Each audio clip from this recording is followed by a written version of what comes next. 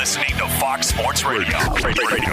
The NBA, if they said we're not going to play today, and is it official they're not playing tomorrow already? No, there's a meeting later tonight among the players. When I heard 48 hours, did you hear something about 48 hours? No. Okay.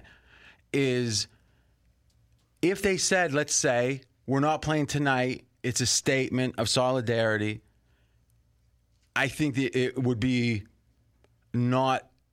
it'd be a strong statement. I think it would, like we said, lead the news potentially. And I also think that it'd be something where it would get people talking. It would probably serve the purpose that was intended. What would be concerned about if I were on the NBA side is I don't think there's going to be a reaction as quickly, because the George Floyd reaction was shockingly quick. I mean, typically, a case like this, it's going to be weeks and weeks if it goes fast before charges are filed. Obviously, the police has their own internal affairs. There's a lot of protections with the unions. It's a slow process. And oftentimes, if the charges are filed too quickly, it can actually sour the case. The actual case gets compromised. So I think anyone who cared about justice, if they felt like the cops were wrong, would want the case to be given the maximum chance of sticking, as opposed to a quick reaction that would feel good but maybe not have any result, or it would decrease the chance of a result. I don't see, my bet would be there's not going to be anything done in the next 48 hours when it comes to filing charges. So if not, now what does the NBA do? The players, do they go back and play without getting something tangible? And if they do, doesn't it kind of diminish the original effect? And if not, if they say, no, we got to wait, now what does the league do? Does it suspend games for a week? Does it give them a deadline? This is going to be fascinating. And I think the fact the players reacted so quickly, and at least by my reporting or what I'm reading, Milwaukee acted first without knowing the other teams would follow. Has anyone seen anything contrary to that? No, I've actually seen that the Magic were ready to play, so you're right on that. So to me, I'm going to be interested to see what the inside story is about how that decision was made by Milwaukee. And I think Orlando's statement backs it up earlier, because when Milwaukee originally said we're going to forfeit tonight, Orlando says we won't accept your forfeit. So that proved that at least Milwaukee offered that forfeit already. Yeah, so they offered it without Orlando in consort with them, without working with them.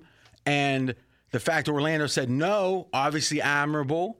And then the other teams following, it's admirable, but the leader, the one first into the battlefield. Now Giannis, the leader of that team, obviously, Giannis just as obviously not an American citizen. That's an interesting angle here. The idea that a non-American citizen, you could say, and I think it's fair to say in the broadest sense, that social justice is a global issue, but this is specific to this country. He lives there. Obviously, he lives in Milwaukee. Still, an interesting wrinkle when we do hear what really happened behind the scenes. But my main question right now is, what happens if nothing happens in the next 24, 48 hours? I think that will tell a ton about the positive effect or maybe diminished effect of this statement by the NBA. And finally, the NBA itself, the owners, the league, by far the most player-friendly, by far the most tolerant of dissenting views. And it's these players, it's this league that's causing the owners the most grief. Is there a potential? Because my guess is if there is a split along the political divide, there's a lot of NBA owners probably that don't believe this would be warranted. And if so, at what point do they say, hey, we've given and given, maybe it's time for us to get strict? Not saying that's right around the corner, but at what point if every one of the owners agreed politically with the players, then there'd be no conflict. But I don't think that's even possible. A bunch of billionaires agreeing up and down the line. It just doesn't seem possible. Is that a potential conflict? This is going to be fascinating. Straight out of Vegas! Be sure to catch live editions of Straight Outta Vegas weekdays at 6 p.m. Eastern, 3 p.m. Pacific on Fox Sports Radio and the iHeartRadio app. This is monumental. And the question is going to be, in our job today, breaking news. That's the beauty of live radio. When it breaks, you'll hear it. And it's something that I know, talking to the guys, the visionaries here at Fox, is FSR, is having the updates, having the trending. It's all about days like these. So this is the place to be. If you're listening to the radio, you're going to hear it likely here first. And in between the breaking news, we'll talk about the facts underlying all this. And to me, it harkens back to an analog, a comparable situation, I think, or at least broadly, in April of '68, after Martin Luther King was assassinated, there was the NBA All-Star Game.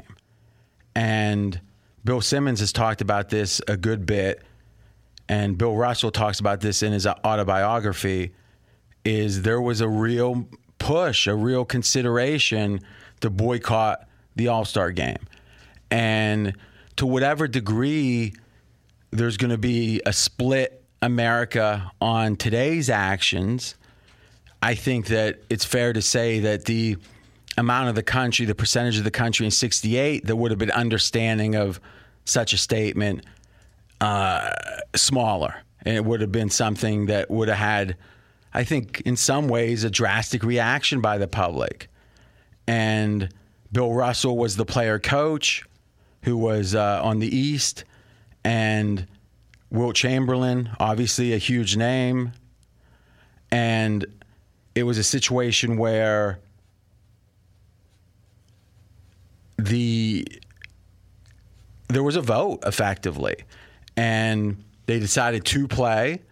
And it's something Bill Russell has talked about that he regrets to this day. And it's kind of interesting that a guy like Bill Russell, who has had, as storied of a sports career as you can have, as big of a winner as you could, be, really, in the history of American sports. And, that decision is something he's carrying with him, and something he's talked about, passionately, as something he regrets. I don't fully understand how this resolves itself. And to me, oftentimes when decisions are made in the moment, the exit strategy isn't clear. And in a way, you can appreciate the passion that if they did, the players, if they did have this all metagamed out, if they did have the strategy all figured out, in a way it would feel, more deliberate, but maybe less admirable. Kind of, we're not going to play. A lot of passion there, a lot of genuine feeling. Straight out of Vegas! Be sure to catch live editions of Straight Outta Vegas weekdays at 6 p.m. Eastern, 3 p.m. Pacific. Let's quickly talk about the Vegas ramifications of this. So Matt Holt, U.S. Integrity, an expert in these matters. He's literally booked billions of dollars in Nevada in his prior life as a bookmaker, legal, license. Typically, an event is, the day is changed. What happens? Normally, it would all be refunds. If they don't play the event that day, it would all be refunds. But many of the regulated sports books in the state of Nevada and across the United States put what they call playoff COVID rules into effect, expecting that games would get rescheduled due to COVID, never anticipating this.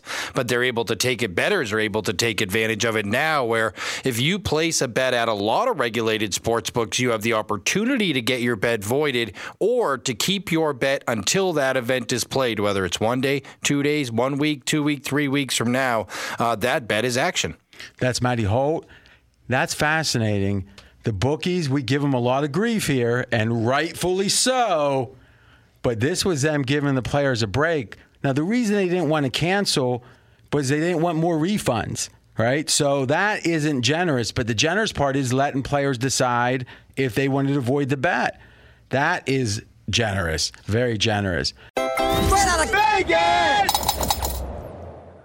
Fox Sports Radio has the best sports talk lineup in the nation. Catch all of our shows at foxsportsradio.com. And within the iHeartRadio app, search FSR to listen live.